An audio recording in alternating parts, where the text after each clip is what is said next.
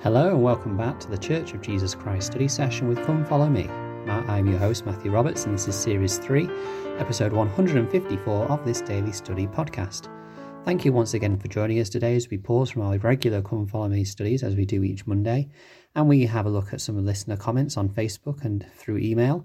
And then we have a look at something that I've been studying this week, which is separate from the Come Follow Me materials. And I would just like to say again here that if you are studying anything or if you have any thoughts on the Come Follow Me studies each week, please do share it on Facebook. You can share it at Church of Jesus Christ Study Session with Come Follow Me, or you can email me at ldsstudysession@gmail.com. I'd love to hear more from listeners and get the study session discussion flowing more with our listeners.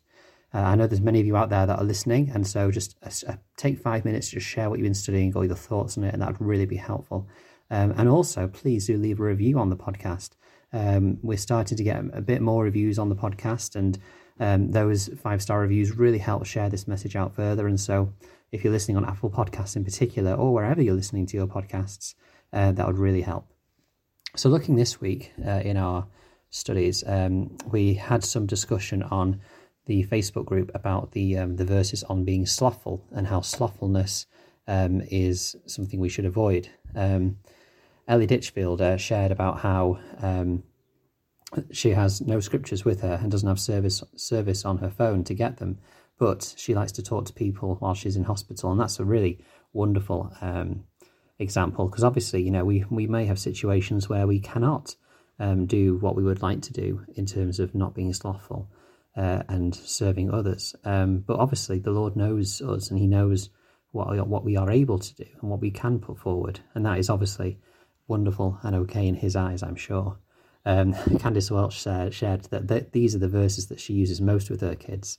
I can see as my children grow up, perhaps, you know, talking a lot about needing to not be slothful and to use our time effectively. And actually that will come up at some point in this week's Come Follow Me studies as well, which will be quite interesting. But it was good. We had a sister, Watane, share again about the Mormon Battalion Center in San Diego, about the virtual tours. And to be honest, you know, I'm sure that will become more interesting as we move through the Come Follow Me study and the church history points that we talk about through this year. But also, there is obviously, with the pandemic, the opportunity to have many virtual tours of church history sites. And so that's always worth looking at.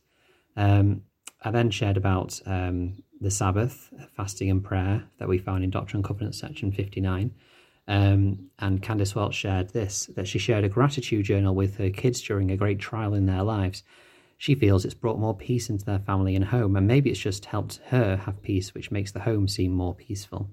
And that's an interesting insight, actually, that sometimes, you know, our home can feel out of balance, it can feel out of control, but that's possibly because we ourselves are lacking that peace or that grounding in the gospel at that moment. And perhaps around us it is actually okay, but from our perspective it may not be.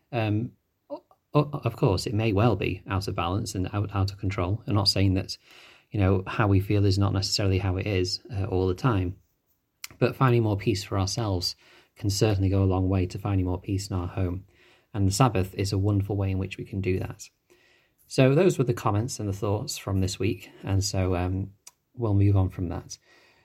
Just again, I mean, many listeners will know that I study the Ensign each month and pick out a couple of interesting articles to point out to you during these months. And in this one, in the April 2021 Ensign, there was one by Elder Neil L. Anderson, which is interesting because he shared an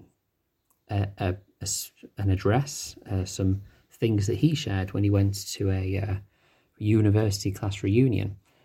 And attendees were invited to consider their thoughts on the topic of life after death. Now, I will say, first of all, for a university class reunion, I have to presume it's some sort of philosophical class or thing like that, because if I was invited to come to my university for a reunion and then talk about our thoughts on life after death, that would seem pretty morbid.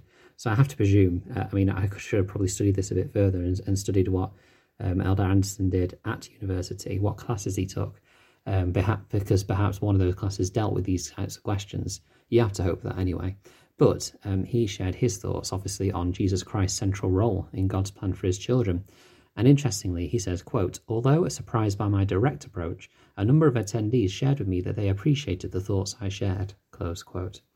You can just imagine, an apostle of the Lord coming to this place and sharing powerfully a testimony of the Saviour in what is probably a very secular place. But there you go. So what I wanted to do is just share some of the points he shared. He actually shared a number of specific points about his thoughts on life after death. He said, number one, I believe in a loving and personal God.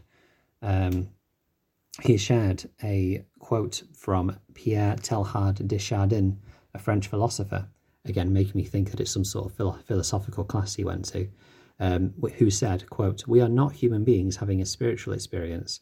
We are spiritual beings having a human experience, close quote. I thought that was particularly interesting, that we are children of God and that we are spiritual creatures engaged in this mortal experience.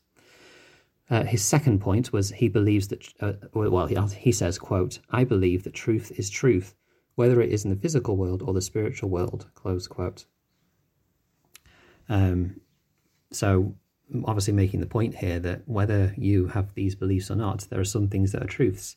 And obviously to find out what spiritual truths are, you have to do so through spiritual means. He continues with his third point by saying, quote, the spiritual gift of faith comes from God. While environment certainly is important, while reason plays a role, and while the emotions of life's experiences turn us one way or the other, faith comes by connecting with heavenly powers, close quote.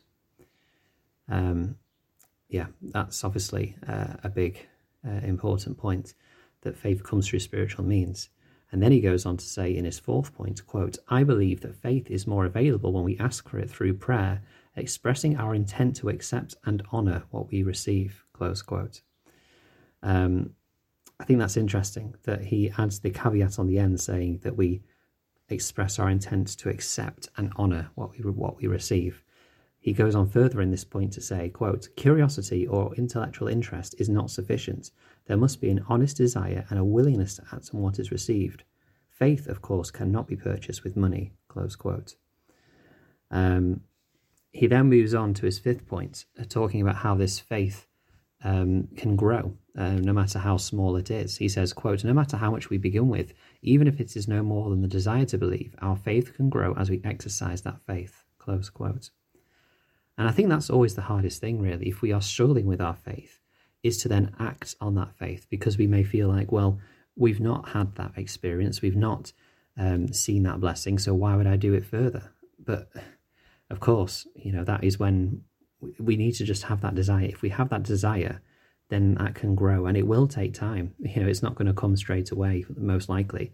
It's not going to come in a bolt of lightning in most cases. It will take days, weeks, months, maybe even years to develop that faith further and further, but it will develop. That's the important point. As Elder Renlund talked about with his talk at conference about unfairness, infuriating unfairness, he said about how, often we wonder the how and the when, but, in reality, we don't have the access to that understanding or those answers, but what we do know is that it will happen.